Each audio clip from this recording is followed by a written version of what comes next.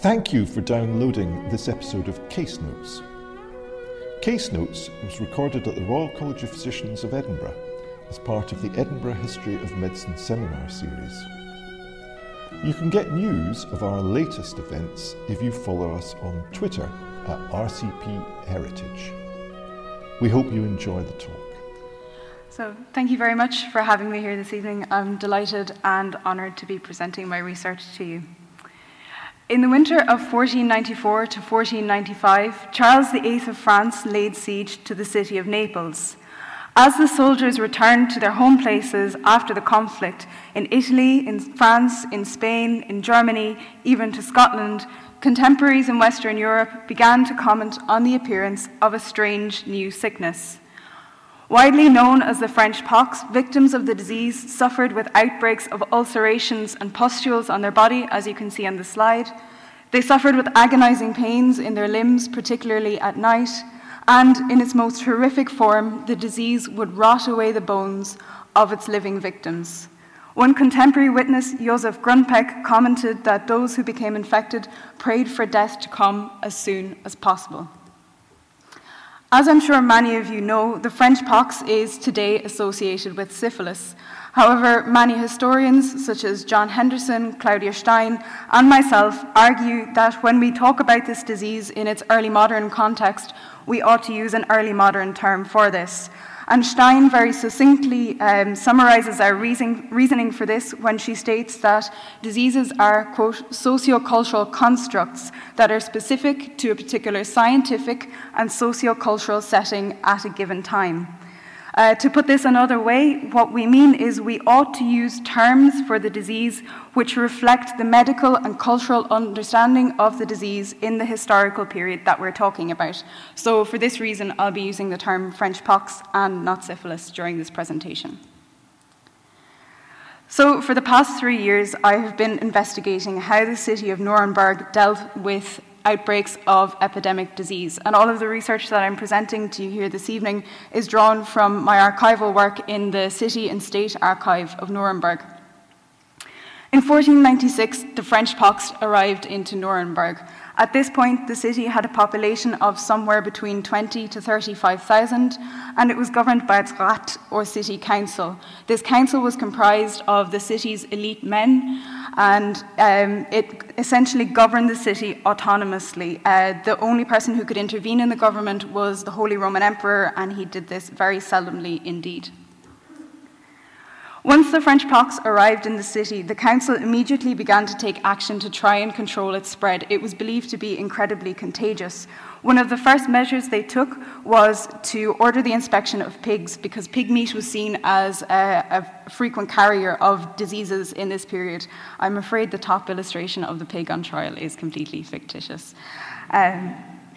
The council also ordered that anyone infected with the disease ought to proceed to the hospital of the Heilig Kreuz, which was situated outside of the city walls, thus putting some distance between them and the healthy population. It's a pretty small city space in early modern Nuremberg. In addition, sick beggars were not allowed to beg in the city anymore. This was common practice, but this was outlawed to try and stop the spread of the disease. At this time in Western Europe, not only in Germany but elsewhere too, there was widespread anxiety that the French pox was an incurable disease, and this was an anxiety that persists into the early 16th century as well. And this fear is very well summarized by the broadsheet that you can see on the slide. This broadsheet was authored by Theodoricus Olsenius, who was a physician employed by the City Council of Nuremberg.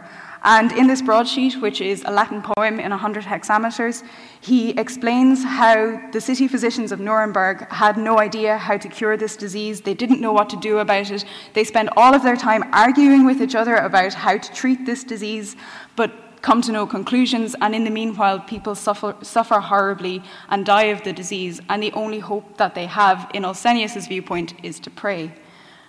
However, Nuremberg's council wasn't satisfied with this. They wanted to not only protect their healthy population, but do something for their suffering citizens as well. So going through the records of the city council, I've seen how they actively sought out medical recipes and medical practitioners who could treat this disease. And in 1497, finally, for the first time, the city found a Franzosenarzt, or a doctor of the French pox, someone they believed that could treat this disease. So in this paper, what I want to look at is who were these Franzosenärzte, that's the plural term, what was their role in Nuremberg.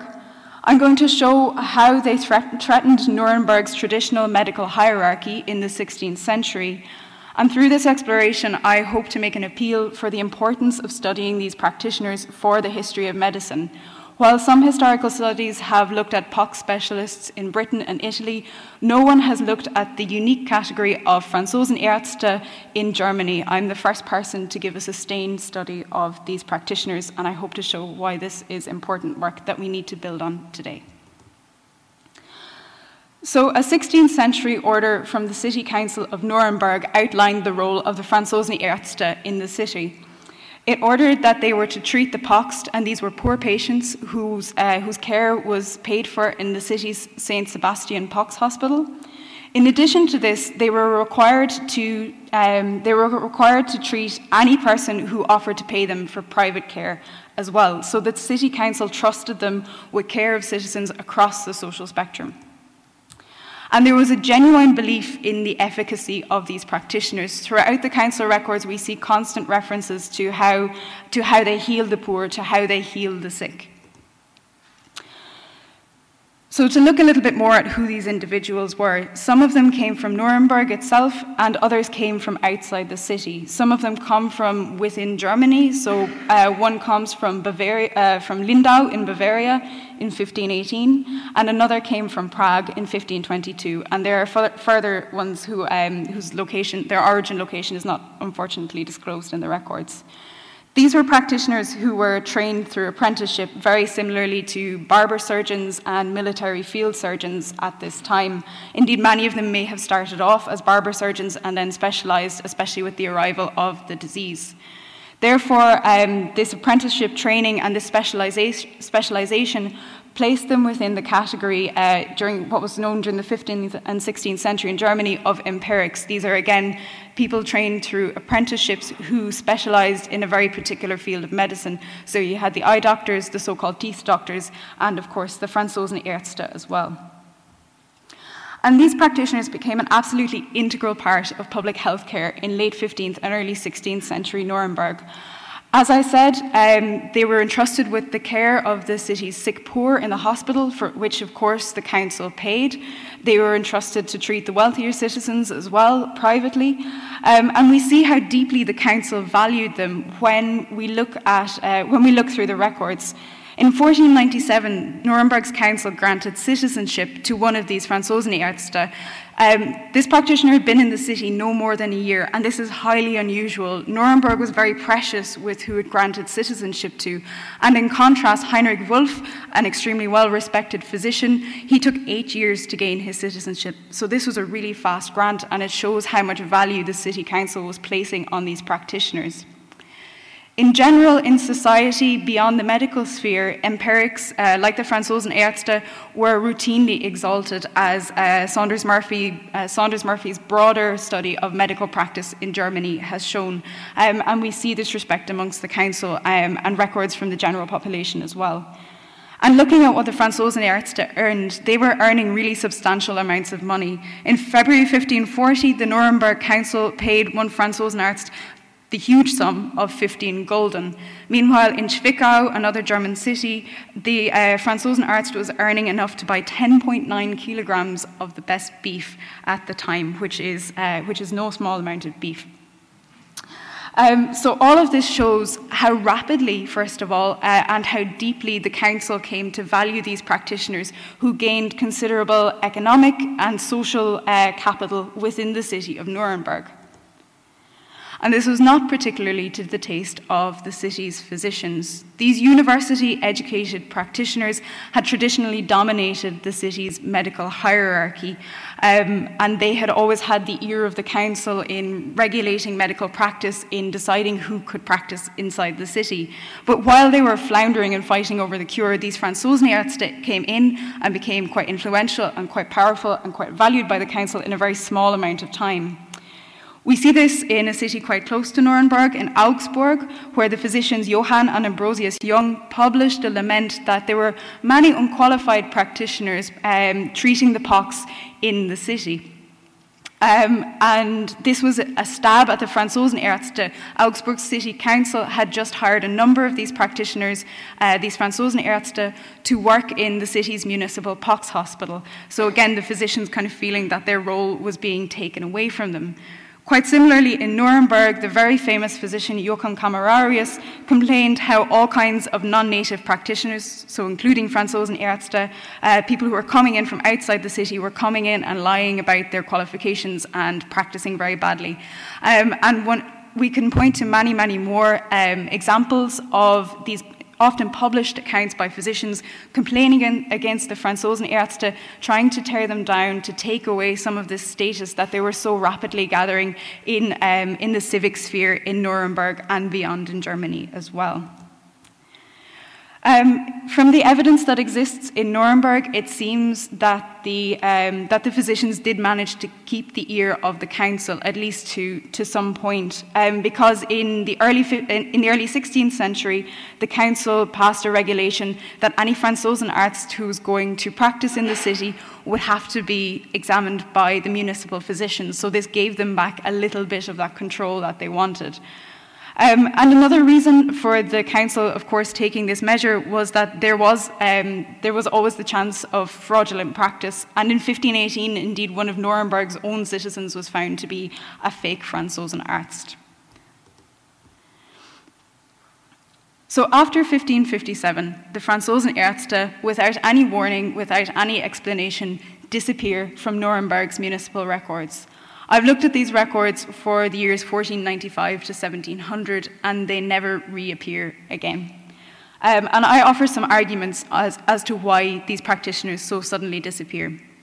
In the 1550s, Nuremberg surgeons and physicians argued that they had found a standard method by which the pox could be treated. It was a method that was reliant on the plant that you see on the slide, guaiacum, and they felt that this was one that was applicable to most patients, that effectively cured the disease, and they seem to have convinced the council of this as well. In addition to this, there was a significant rise in numbers of municipal physicians and municipal surgeons employed by the council across the 16th century. These were multi-talented practitioners who, with this standardized treatment, could treat the French pox, but in addition to that, they could treat a whole other range of ailments as well. And Nuremberg's council was notoriously tight with the purse strings, so why bother to pay these specialized Franzosenärzte as well when you have practitioners that can treat the disease? In the 16th century too, Nuremberg's economy began to slow down quite significantly, especially by the mid-part of the century. And very significantly, Nuremberg was quite deeply affected by the Second Margrave's War in the mid-century, and this involved the burning down of the St. Sebastian Pox Hospital. This hospital took 10 years to reopen, and when it did, it was staffed entirely by physicians and surgeons. So I hope in this brief paper today that I've first of all given you an insight into an alternative approach to the history of the French pox. The history of this disease has very often been taken as one of crisis, of suffering, and of terror, to use the word of Claude Catel. But this is also a moment of opportunity, a moment of enterprise, where these empirical, these new medical practitioners found a gap and found a place for themselves to emerge. And I hope I've illustrated how, by examining these practitioners, we can gain a unique insight into the emergence, the development, and indeed here the disappearance of a totally different, a totally new category of medical practitioner in 15th and 16th century Germany. Looking at these practitioners, we can learn about how the medical hierarchy worked, how practitioners interacted, especially with civic hierarchies and with each other as well, and the kind of rivalries and tensions that existed. It's also very important to note that although in Nuremberg, where I've done most of my study, the Franzosenärzte disappeared in 1557, they kept practicing elsewhere in Germany much later on. There was a municipal Franzosenarzt employed in Zwickau until 1573, and Tobias Knobloch, another physician, complained about Franzosenärzte and their, in his words, poor practice in 1620. So I feel that there is still a wealth of research to be done. It's research I very much hope to undertake to discover how these Franzosenärzte practiced, how they interacted with medical and civic hierarchies across the German lands, how their careers panned out in other places, and as well what I'd really like to find out is more about how they interacted with their patients too. So, herzlichen vielen Dank für Ihre Aufmerksamkeit. Thank you very much. Thank you for listening to our History of Medicine lecture series, Case Notes. This podcast has been brought to you by the Royal College of Physicians of Edinburgh. We're a charity, and if you enjoyed today's show, head over to rcpe.ac.uk/heritage for more information and how to donate. Thank you.